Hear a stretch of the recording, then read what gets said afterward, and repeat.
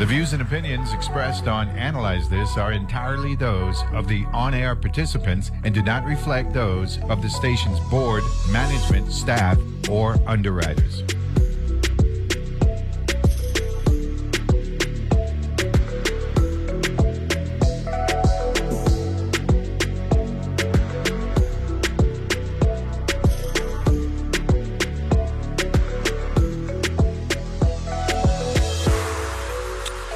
And we're back here on Analyze This. Want to thank the folks from Liberty for joining us in hour number one. Now we're going to transition to UVA, marine, and environmental studies in a little bit. But before we do that, some programming notes for tonight on Channel 12. We got the news, PBS NewsHour at 7 p.m. St. Thomas Christmas. Enjoy the University of St. Thomas annual Christmas concert. That's from 8 to 9. Finding Your Roots. Explore the diverse backgrounds of country music icons Clint Black and Roseanne Cash. That's from 9 to 10. And then from 10 to 11, America at a Crossroads. Discover why America is at a crossroads. That's from 10 to 11. And then Frontline. Explore Netanyahu's relationship with the U.S. and the Palestinians. That's from 11 to 12. And then at midnight, Amanpour and Company, which normally is 11 o'clock, but because time turned back, gone to midnight. Okay? So the news hour at 7. St. Thomas Christmas at 8, Finding Your Roots at 9, America at a Crossroads at 10, and Frontline at 11 to take us up to midnight. You know what I'm saying? So that's where we at. Now, we've got Dr. Lauren Olinger or Olinger. How do we pronounce it? Good morning. Good morning. Dr. Olinger or Olinger, how do you pronounce the name? Hi, good morning. It's Dr. Olinger. Olinger. Good morning, Dr. Olinger. How are you? I'm good. How are you? I'm doing well, and welcome to Analyze This. And you are with the UVI Center for Marine and Environmental Studies. What's your title? Correct, yes. I am a postdoctoral researcher in the Center for Marine Environmental Studies. I'm in the lab led by Dr. Tyler Smith. And my research really focuses on Caribbean reef ecology. And I focus primarily on analyzing data and using technology in my research. And I also teach here at UVI as well. Where are you from originally? I'm originally from Florida. So I moved down here for the first time in 2015 from Florida. Got my master's here at UVI, and then moved back to North Carolina, and then came back here earlier this year to work as a postdoc. No, Florida is a long state. North, central, south, panhandle. What part of Florida? The Tampa Bay area. Oh, Tampa Bay. Okay, that's good. That's University of South Florida, Tampa, St. Leo's College. All those schools on there, right? Yeah, lots of great schools around there. And I went to college in Miami. What school you went to in Miami? University of Miami. So we're both hurricanes, is what you're saying? Really? Awesome. You're making my morning already. I gotta be. That's great. I gotta be overly nice to you. So Exactly. Likewise. I don't have a chance. Ibis, right? The Ibis, right? You down with the Ibis? That's what I'm talking about. Go Canes. Go Canes. Go Canes. Okay. Yes. Okay, good. So, before we get into the gig, you have anybody else on the line with you, or just you alone this morning? It's just me this morning. Okay, good. Tell the public why the Virgin Islands is so great from someone who isn't from the Virgin Islands. So as someone, not from here, I think, well, first of all, the community is just so amazing and nice. As a city person, my whole life, a city dweller, I love going around and seeing people I know everywhere. It's a small town. I love seeing people wave to each other on the street that know each other and have known each other their whole lives and have welcomed me into their community. From an environmental perspective, the landscapes here are beautiful. The frogs, the little streams that happen after the rainstorms are gorgeous, and then the marine environments are, my real favorite, obviously. But, the coral reefs are beautiful, even in their current degraded condition. And you can really tell that the people here care about these ecosystems and are doing everything that they can to, try to preserve them. It's a tricky situation, but, I think there's a lot of great things being done around here to try to save these beautiful coral reefs in all 3 islands. No, you mentioned something that's unique about us here, which is everybody says good morning to everybody. Whereas in the mainland, we walk past each other like total strangers because that's what we are, right? Isn't that cool? I love it. It took some getting used to because and then so much eye contact. and then you got to remember that when you don't do it, we're gonna call you out on it. You know what I'm saying? Yeah. so it isn't and just I like that too. Yeah, it isn't just about us being hospitable to each other and nice and all that stuff. But there's also a responsibility. It's like a civic thing. You know what I'm saying? Don't walk past me straight. You know what I'm saying? And I won't walk past you straight. So we're good with that, right? So, the beaches. Let's talk about the beaches from your perspective. You mentioned the coral reef and all that stuff. Why do you believe that our beaches are so much better than everybody else's? Good question, right? Stumper? Well, as a Florida native, I am a beach snob. So, I mean, for one thing, you cannot beat the temperatures of the water here. Okay, well, that's it. Year-round. That's it. You answered the question. You know what I'm saying? Oh, yeah. Yeah. I was waiting for that answer because that's the answer right there. But there's also something about the sand. I don't know what it is, but it's a little bit different down here. There's a flow. I mean, sand is sand. Don't get me wrong, right? But there's just something about beaches here as opposed to beaches on the mainland. I guess you're dealing with a greater population. I don't know what it is, but when I went to college in Florida, we hit the beach. It's a different type of beach. I don't know if it's the coral related or whatever, or reef related, because on St. Croix. Have you been to all 3 islands? I have, yes. And you see the distinction between St. Croix as opposed to St. Thomas and St. John? Oh yeah. Oh, it's totally different. Break that down from a technical perspective. We're just we don't study it like you do. What do you see? What is your training telling you when you come to St. Croix? You hit a beach on St. Croix, and then you go to the beaches on St. Thomas and St. John. So it's been a minute. Is the volcanic nature a part of that?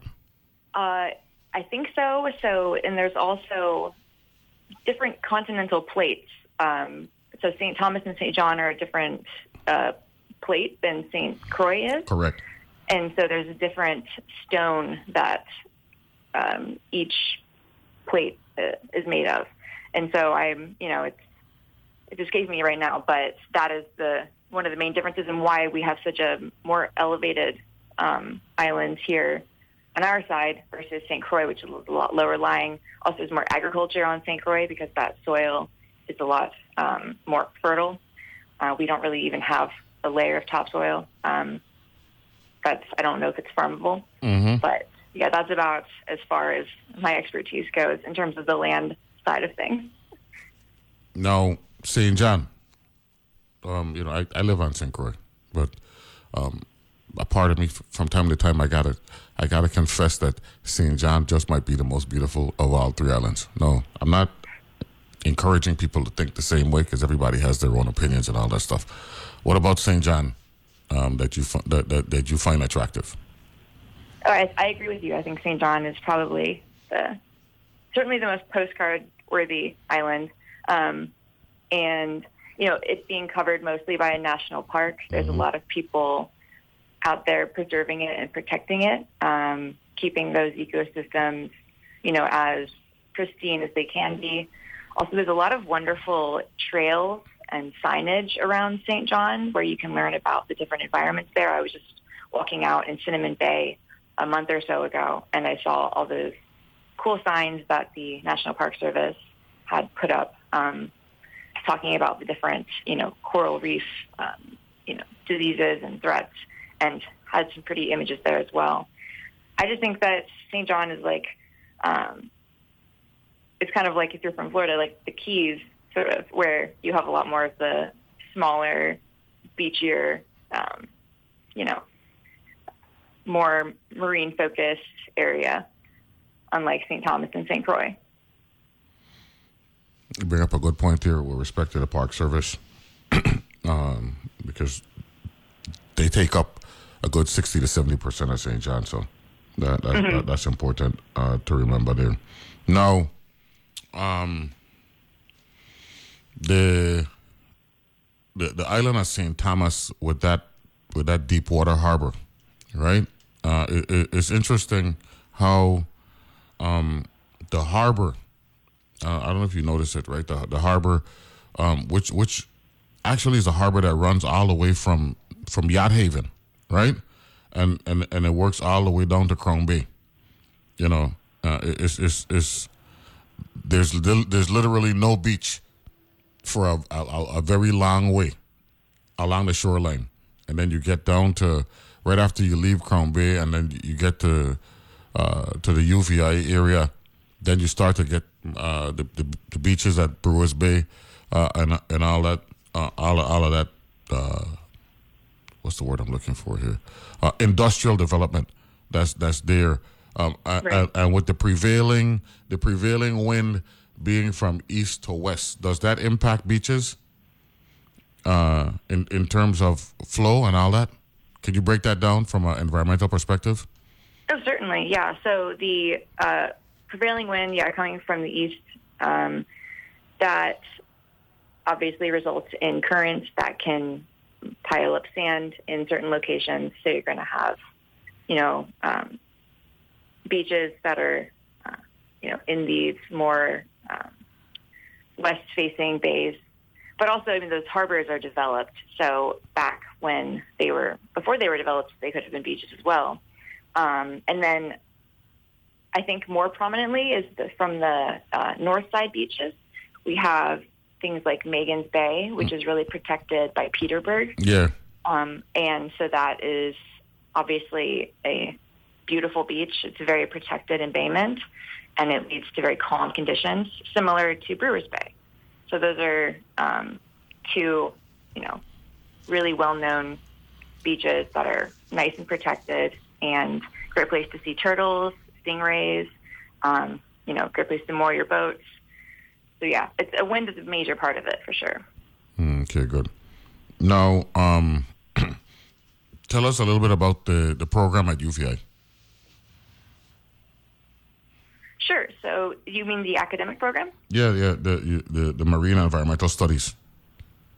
Absolutely. So, the Master's of Marine Environmental Studies program here at UVI is a really awesome experience for students who are interested in the marine sciences and actually getting into the water and doing your research in the place where, you live, which is something pretty rare for people that are interested in Caribbean reef ecology. Because when I did my PhD in North Carolina, I had to, do these big missions where we traveled to Belize once a year, and we would go for 2 weeks and stay there, work for 2 weeks straight, and then come back and hope that everything worked out, which is great.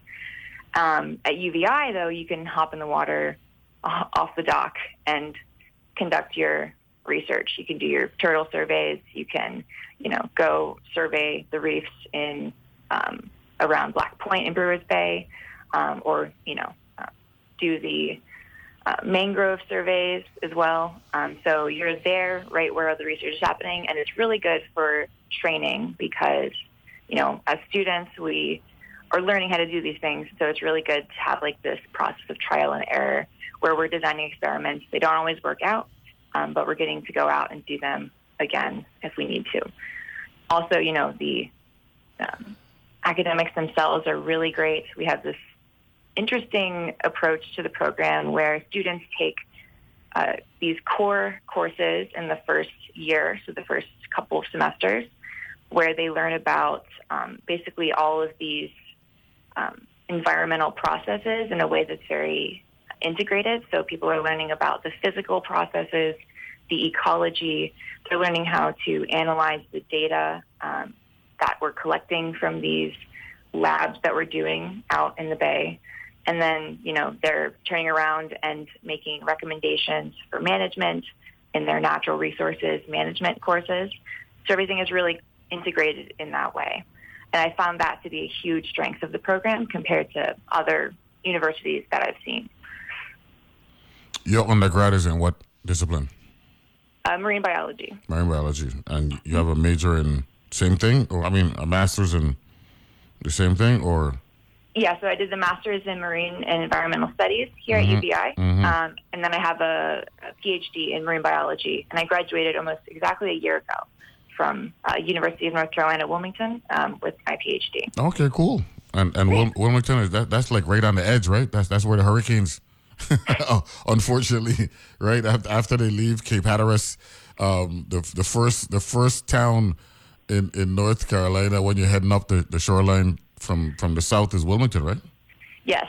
So funny that you mentioned that because I was here for the hurricanes in 2017, and all things considered, very lucky. I was able to leave the island. Everyone was safe. I had to go back home for a few months to finish writing my master's thesis.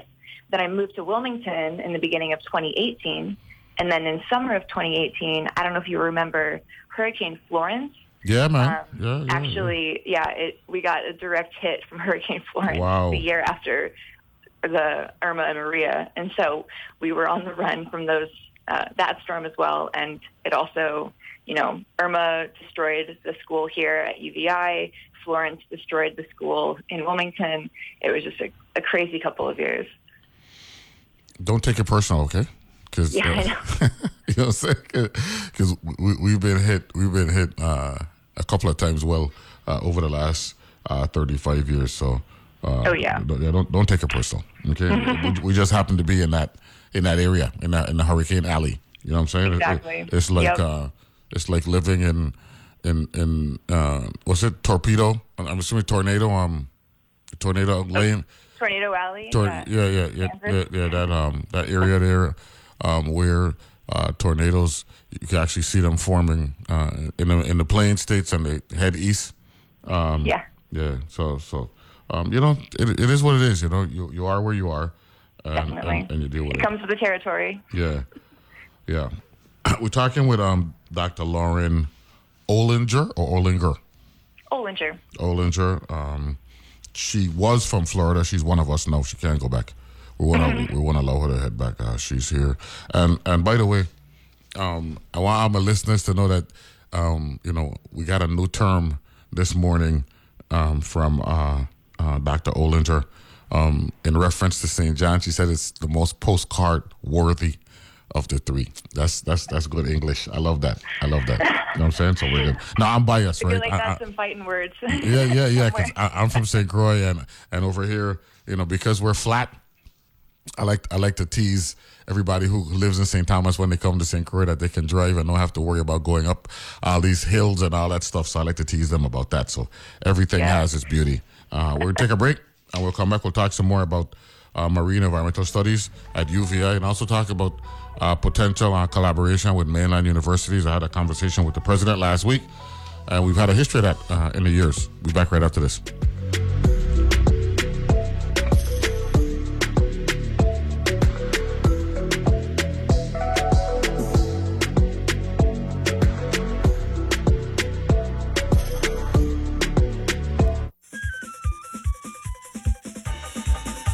Experience the magic of the Crucian Christmas 4-day serenade. Join the legendary Stanley and the 10 Sleepless Nights for a 2-night celebration like no other. On Saturday, December 23rd and Sunday, December 24th, from the stroke of midnight until the first light of dawn, local Christmas tunes, rhythmic dancing, and the joy of holidays light up the street of St. Croix. Each night begins at Ginger Thomas, heading east on Saturday, then west on Sunday. Set your alarms, gather your friends and family, and create unforgettable memories with Stanley and the 10 Sleepless Nights in the Crucian Christmas 4-day serenade.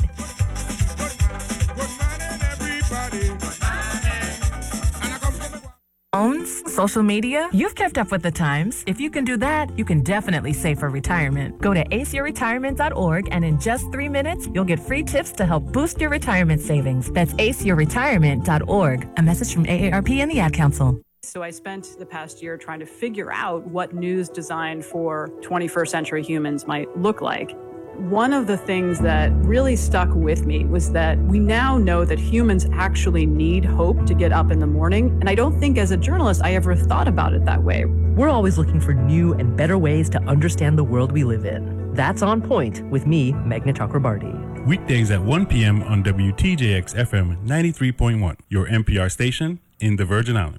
There are many complex issues that arise in our territory. Comes with the territory with Leslie Commission. Join me, Leslie Commission, for a breakdown of political issues facing our territory, one conversation at a time.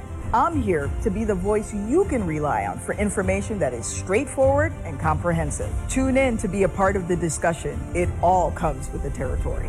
Comes with the Territory airs Sundays at 1 p.m. and re-airs at 7 p.m. on WTJX TV, Channel 12.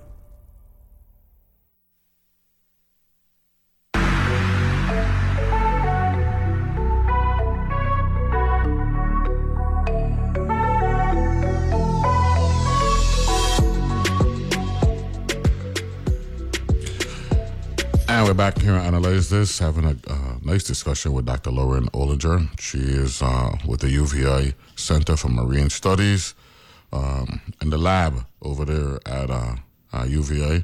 And she's working with Dr. Tyler Smith, you said? Yes. Tell us about Dr. Smith. Where he at? He already on vacation? Hanging out? No, I think he's actually down in the new building. So our new Marine Science Center was just opened up. And so we're all working on moving into it. Okay. And yeah, so I have a meeting down there later today. So you guys are in transition? Yes, very much so. Okay, good. You work with Howard Forbes Jr.? You do any work with him? I do not work directly with him, but I know that they're doing a lot of awesome outreach work, and their murals around the town, I think, are just really cool. Mm-hmm. Okay, good. Now, are we collaborating with any mainland universities? In terms of continuing education and trying to max out the fact that, like what you mentioned, where when you're in Carolina, you got to travel to Belize. When you're in the Virgin Islands, you got to travel to the Virgin Islands. Yes, definitely. So we have several collaborations with the mainland universities, some mainland universities, including we work closely with some researchers at Louisiana State University. And so even this summer, it's Dr. Daniel Holstein, who's a professor at LSU. He came down and brought several of their students, and they're working on some interesting coral reef research. And then they're also collaborating with us on our Virgin Island reef resilience study. For that, we're also working with collaborators at California State University Northridge, where Dr. Peter Edmonds is a professor, and he's been running a really cool research program out in Lameshore Bay, out in St. John, where they've been monitoring these reefs going back to the 80s, which is this. Oh, no. Going back to the late 60s. Late 60s. Yeah, we had a tech-type project. Right, yeah. And one of my regular contributors here on Analyze This, he was the one who educated us on that. We didn't even know that. And that was a real big project. Everybody, GEC, the government, everybody, pitched in with that project. I think it was 1969. And it was such a success, they actually they did it twice. So you're saying that that project or work over there or research in that area has been revived? It has been going on for decades now. So Dr. Edmonds started his research on the reefs in Lameshore Bay, collecting the data about what's going on the reefs around Tektite. And so that program was implemented, I believe, in the 80s. And I think it was a continuation, in some ways, of the Tektite project. Okay. So then there was there might have been a break, and then it came back to being in the 80s. Okay, not a problem. Yeah. So the history is a bit fuzzy to me, but I just know that I have I have these decades of survey data going back to the 80s. And so we're actually working with Dr. Edmonds, combining some of those long-term data with some of the data that we've been collecting, or Dr. Smith and his team has been collecting going back to 2001 with this program called the Territorial Coral Reef Monitoring Program, which is where every year researchers at UVI go to these different 40 sites and collect data about, what's going on the reefs. They measure the number of corals there are and what their conditions are. And they've been doing this now for, over 20 years. So that's also a valuable data set. So we've teamed up with Dr. Edmonds with his Lameshore Bay data, and we're combining that with the TCRMP data that is from UVI, as well as the National Park Service, who had their own similar monitoring program where they go around to different sites. And they have a lot of St. Croix sites as well.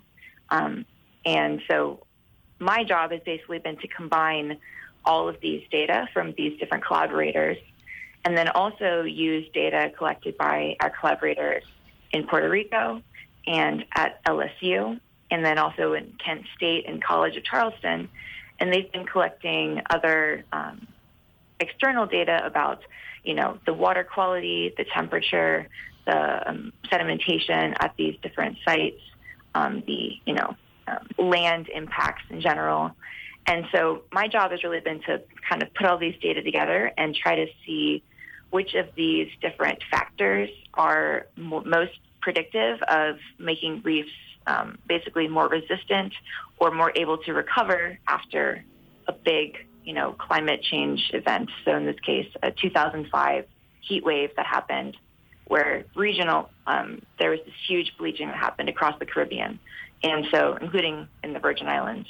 So we're using that as our main point for that. But this has been a real, collaborative effort in combining all of these data from these universities and other, federal and local agencies.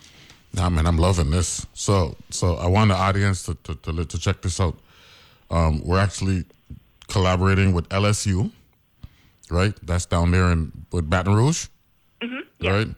Cal State Northridge, that's out on the West Coast, right?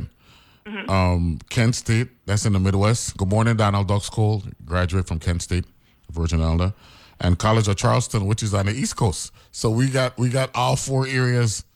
We got the Midwest, the Pacific, the Southeast, and the Atlantic coast. So so we're doing well in that regard. Yeah, it's great, and that's just a few of the the universities that we're collaborating with. I know there are a few others as well, including University of Miami. Okay. Well, the guy included University of Miami. If not, we shut everything down. You know what I'm saying? Until we get Miami in. No, I'm just joking there.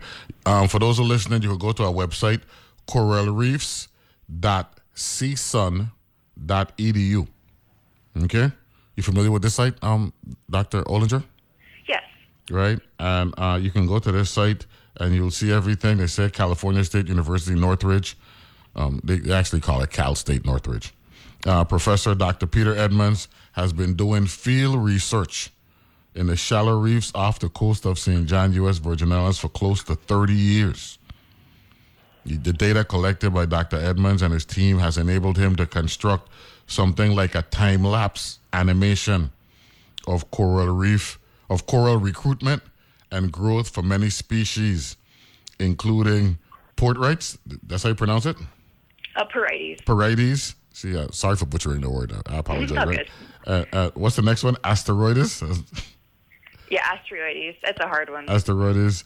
In the relatively pristine Great Lameshore Bay of the Virgin Islands National Park. Wow.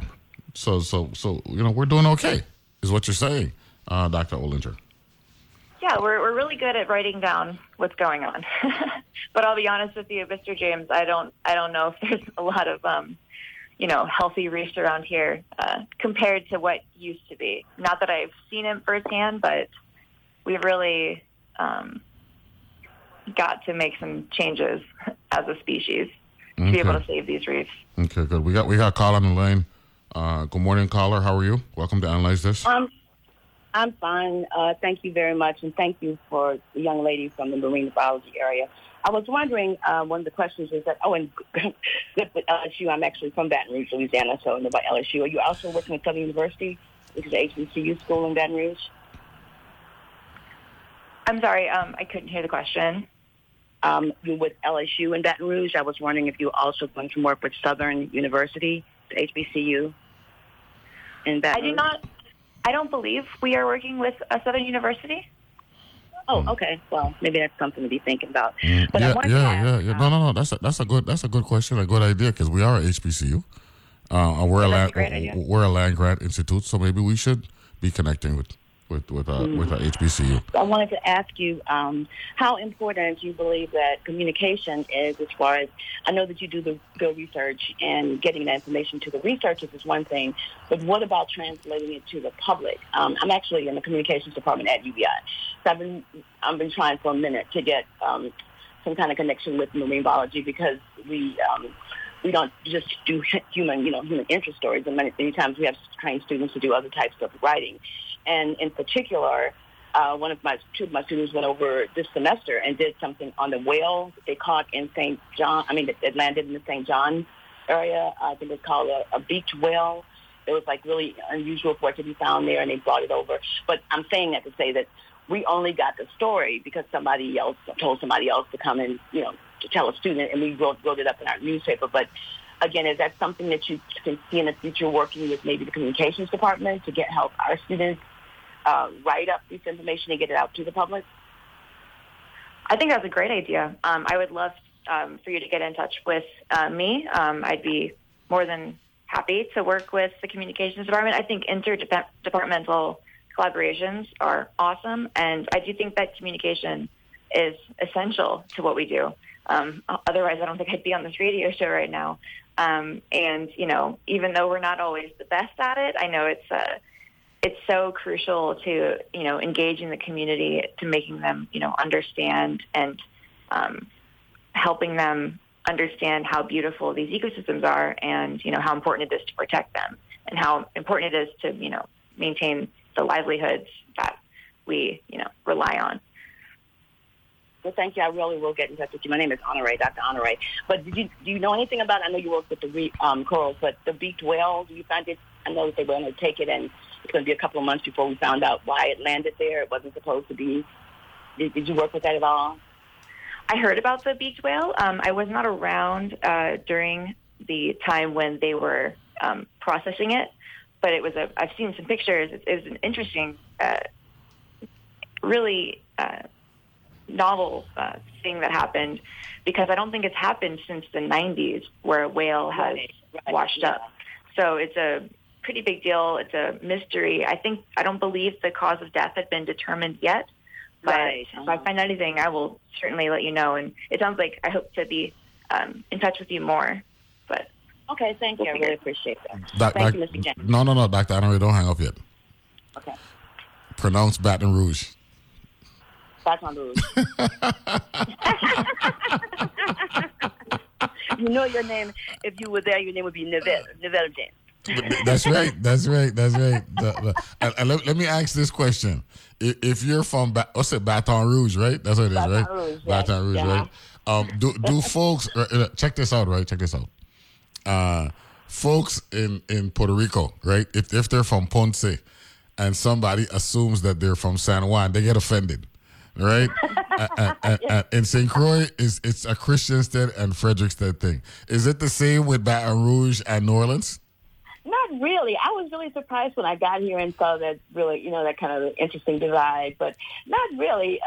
Even though my parents were from North Louisiana, which is like Monroe, and they went to school at Southern, which is in South Louisiana, so they had a lot of cultural differences there. But as far as the between cities, not as much as I think it's really interesting here with the St. Croix and St. No, but it exists. It exists in Puerto Rico. It exists in certain parts of New York. Folks will tell you, I'm from upstate. I'm not from the city. I'm from upstate, or I'm from Long Island. So stuff like that. Right. Yeah. But now after the storm, after the Katrina, New Orleans was evacuated, which was weird.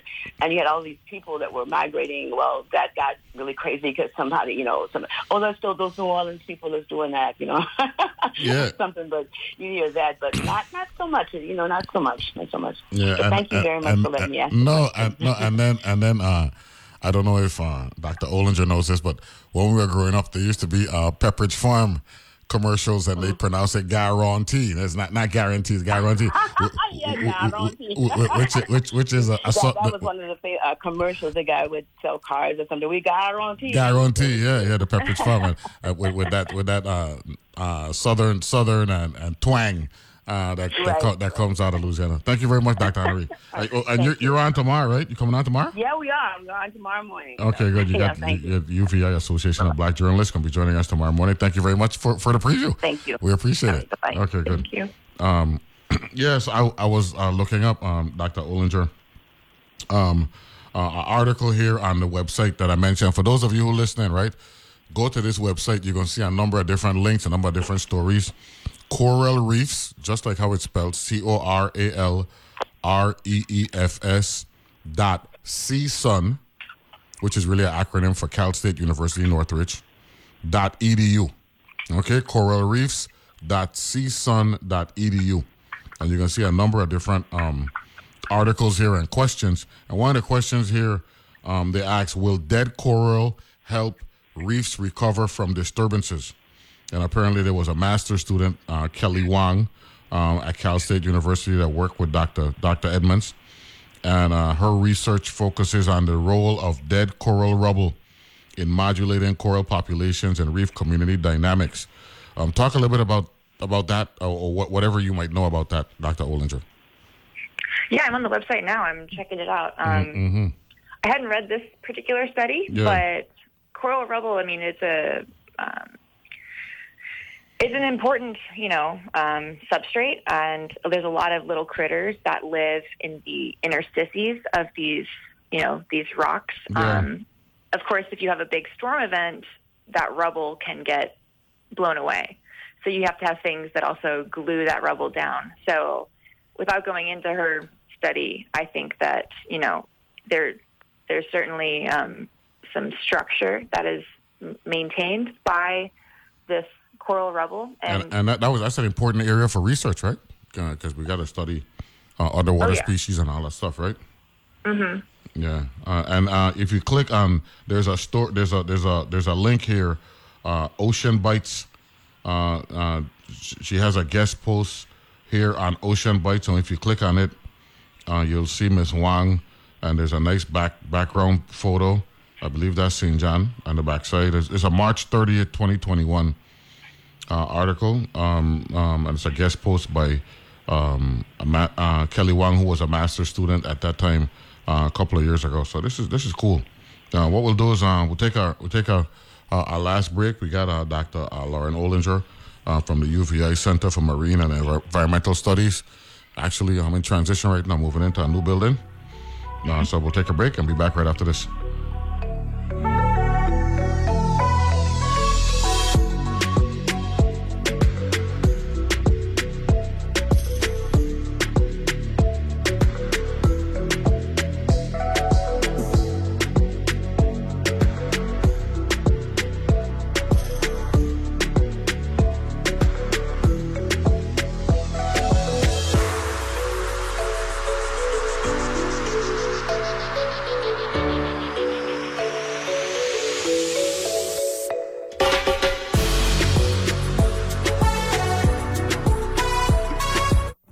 At Bank of St. Croix. Bank of St. Croix offers CDs for education, homes, or vacations. Bank of St. Croix has two locations, one in Gallows Bay at 340-773-8500 and one in Peters Rest at 340-713-8500. A penalty might be imposed for early withdrawal, new money only. Funds may not be transferred from existing Bank of St. Croix accounts to CDs. Rates subject to change at any time. Fees may reduce earnings and principal. www.bankofstcroix.com. Member FDIC.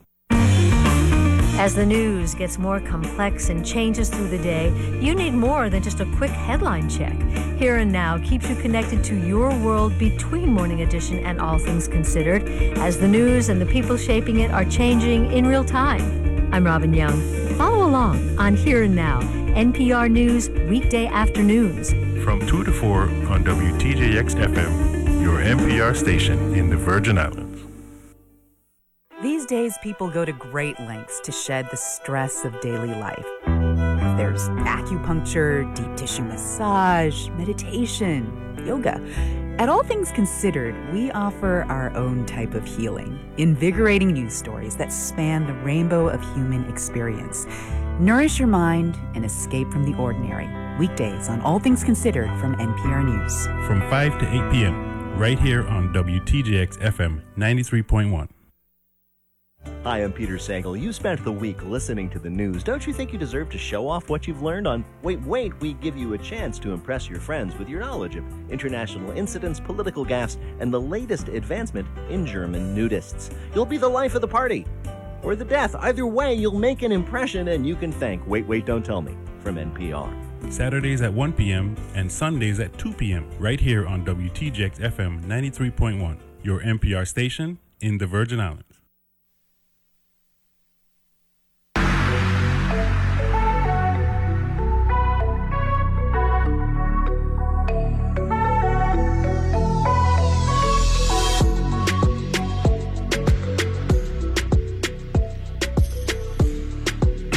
And we're back here and analyze this awesome discussion with Dr. Olinger from the UVA Center for Marine and Environmental Studies. Good morning once again, Dr. Olinger. Glad to have you on.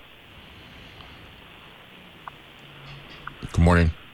Good morning. Good. So I Google Peter Edmonds, Cal State Northridge, Lamishore Bay, and I mean so many articles on here, and you're absolutely correct. I stand corrected, right?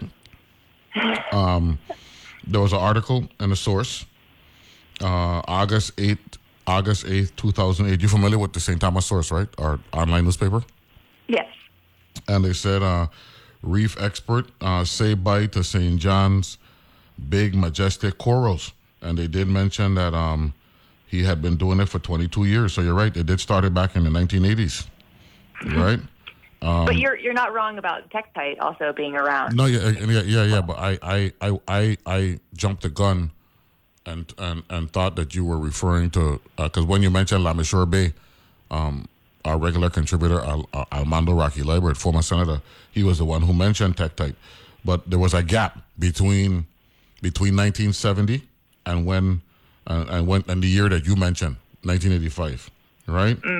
And there's a great article here, right, from August of 2008. So I recommend you go there and you read it. It talks about corals and talk about the warmer water, disease, climate change, runoff, and sewage could be factors causing larger corals to die.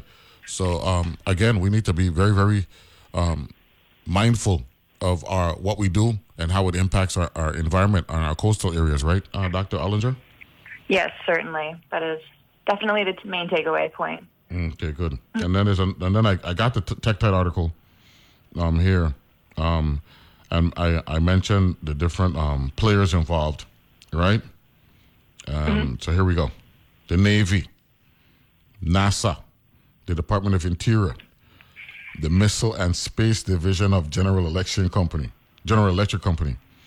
So we're talking players, big players, and it was so successful in '69 that they did again in 1970.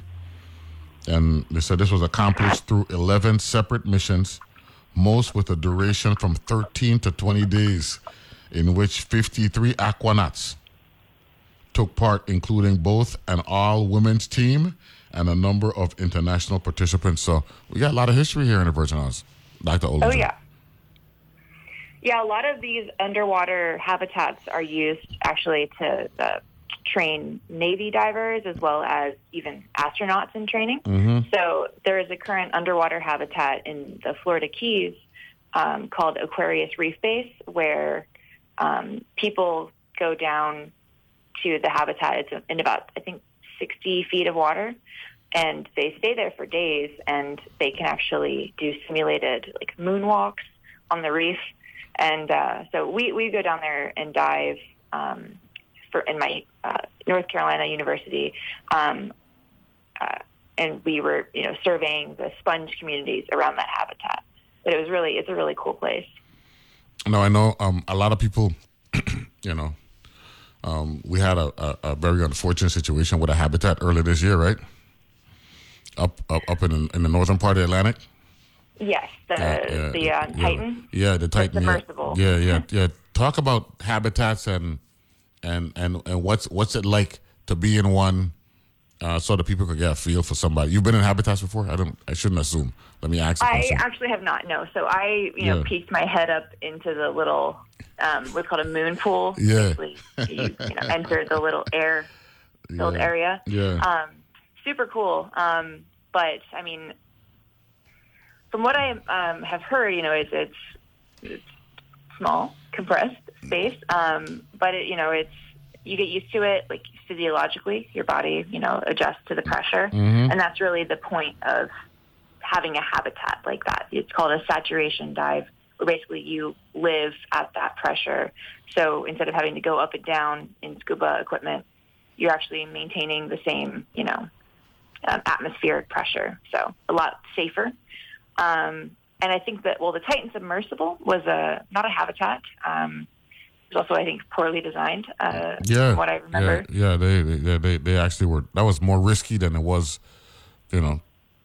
reasonable. You know what I'm saying? Yeah. And it looks like they were going out on a limb there, and that's unfortunate what happened, Oh, it was a terrible tragedy, and I know it was a huge loss, not only, for the victims and their families, but for the field of submersibles in general. Yeah. For the science, you know what I'm saying? Because now people are questioning things, and in this day and age of social media, where news, the truth, is way, it doesn't travel as fast as what really happens.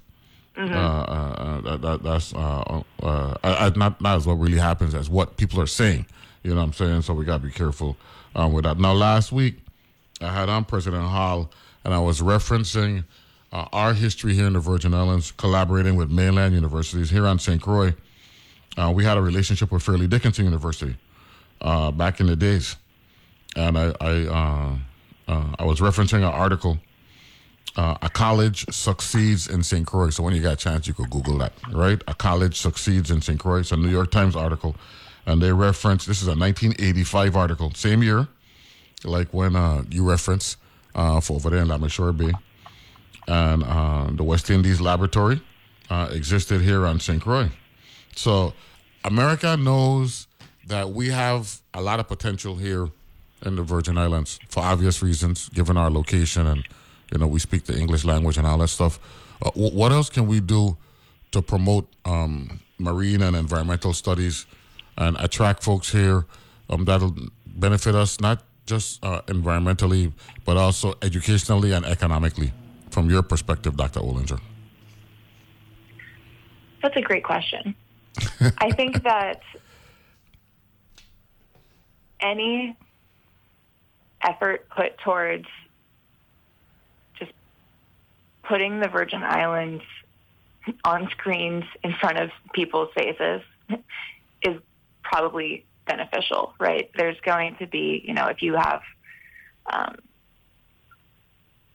show people, how beautiful it is down here, show people the friendly communities, the beautiful tourism spots, the beautiful reefs, environments, all the things to do. I think, advertising is certainly a big help.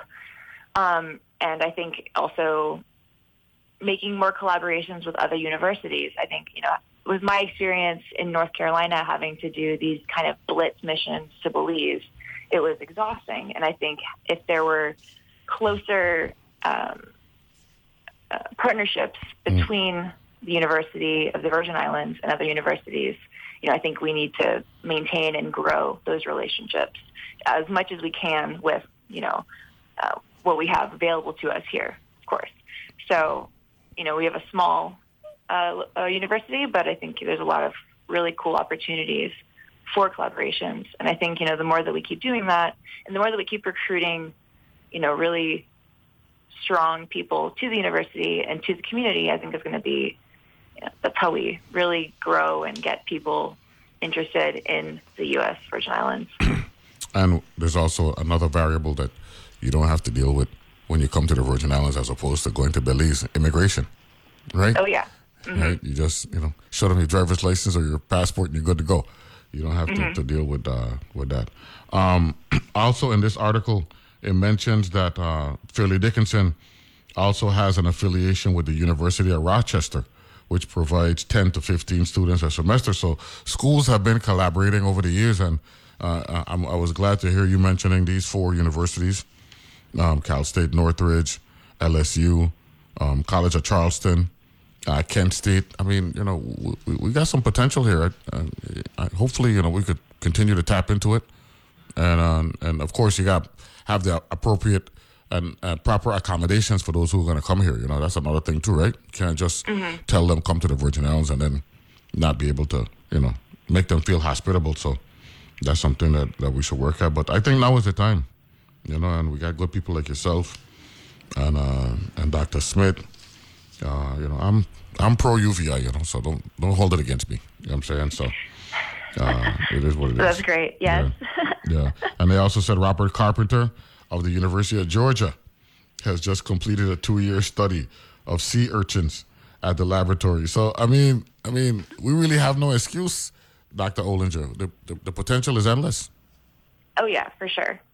I mean, there's just so much cool stuff going on down here, and I'm surprised that it's not more well known and advertised and all that stuff, right? Yeah, man. Yeah, that's unfortunate. But hopefully this program is serving that purpose, and maybe set up Dr. Smith to make an appearance. I look forward to talking with him. Yeah, surely. I got another question for you from one of my listeners. What is being done to attract more VI students? Right, because I know we're talking about collaborating with mainland universities, but we really need to focus on ours as well, to the many career opportunities in the marine sciences. Excellent question, Mr. Barry. Yes, thank you for that great question. So I think that is a super important effort. And it's, from what I've heard, I've only been back here for since April, so a few months. But I've heard some conversations about this, and maintaining the community here and recruiting from within is a big priority. And I know that we've engaged many undergraduates at UVI in our research, and there's a lot of really cool ways that we're actually planning on incorporating undergrads and getting them into the water, into the research, really getting them, involved with what the department is doing, and then hopefully maintaining some through the master's program, right? And then eventually, hopefully, into some, careers here in the marine sciences, because you can get really great jobs at local agencies like DPNR or the National Park Service, even the university here. So I know that that pipeline is being actively built to maintain ancestral Virgin Islanders here. We also have a relationship with the University of Puerto Rico, right? Yes, I believe so. And I know that we're collaborating with the University of Puerto Rico on some, using some of their data for one of our bigger resilience studies, and working with them in some ways to keep working on, maintaining these Caribbean monitoring. The Caracus buoys is what they're called. They're set up around the Virgin Islands and Puerto Rico. So we use a lot of their data, super helpful. And I think there is some work happening with them. I'm not quite familiar with it, but no, Mr. Forbes mentioned that he mentioned University of Puerto Rico and work that he does for them, because I think he's a DPNR employee working with UVI or vice versa, something like that, and the communications there.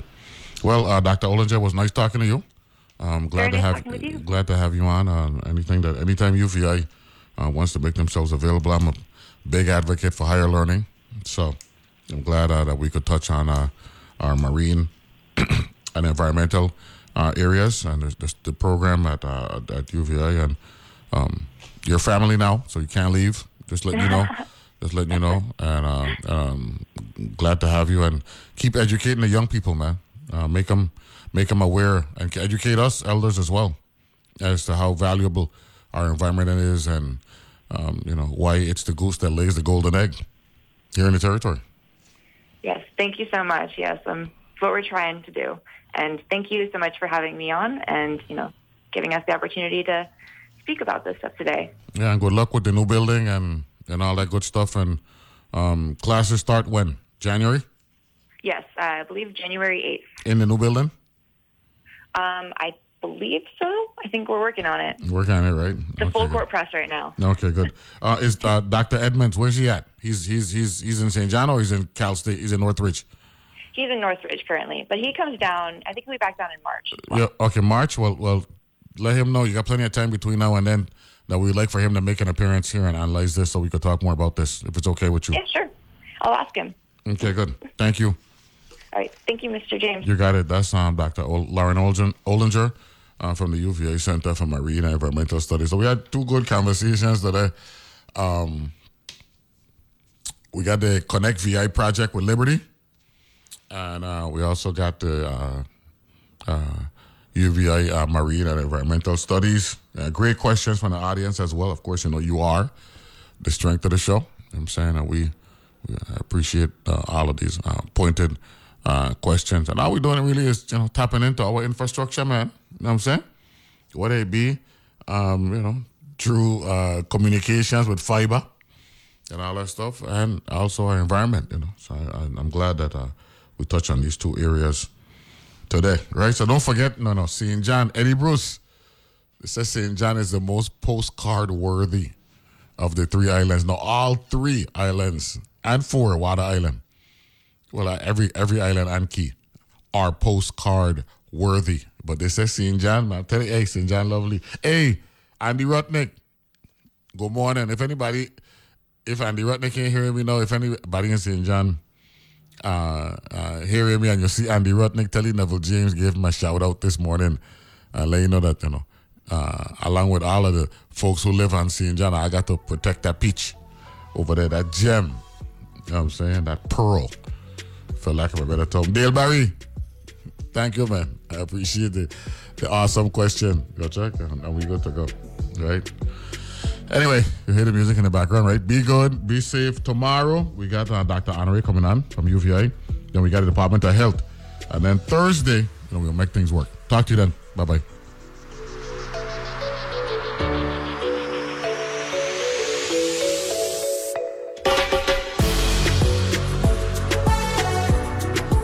The views and opinions expressed on Analyze This are entirely those of the on-air participants and do not reflect those of the station's board, management, staff, or underwriters. He said that black smoke was constantly coming out of the burn pits 24/7. And my reaction to it was like, wow, that doesn't sound very safe. I wonder what that's about. And in my mind, I couldn't imagine at the time that type of system operating could potentially harm our service members. Journalism that seeks and reveals. That's On Point with me, Meghna Chakrabarty. Weekdays at 1 p.m. on WTJX FM 93.1, your NPR station in the Virgin Islands. How do we know words? How do we accumulate words? Writer Edna O'Brien. Are they there in us before we know them? She follows a quest many writers can understand. As if these words were the generators of some kind of magic. Authors, artists, sports, news, and maybe even some magic. Every Saturday on Weekend Edition from NPR News. Weekend Edition, Saturdays at 8 a.m. on WTJX FM 93.1.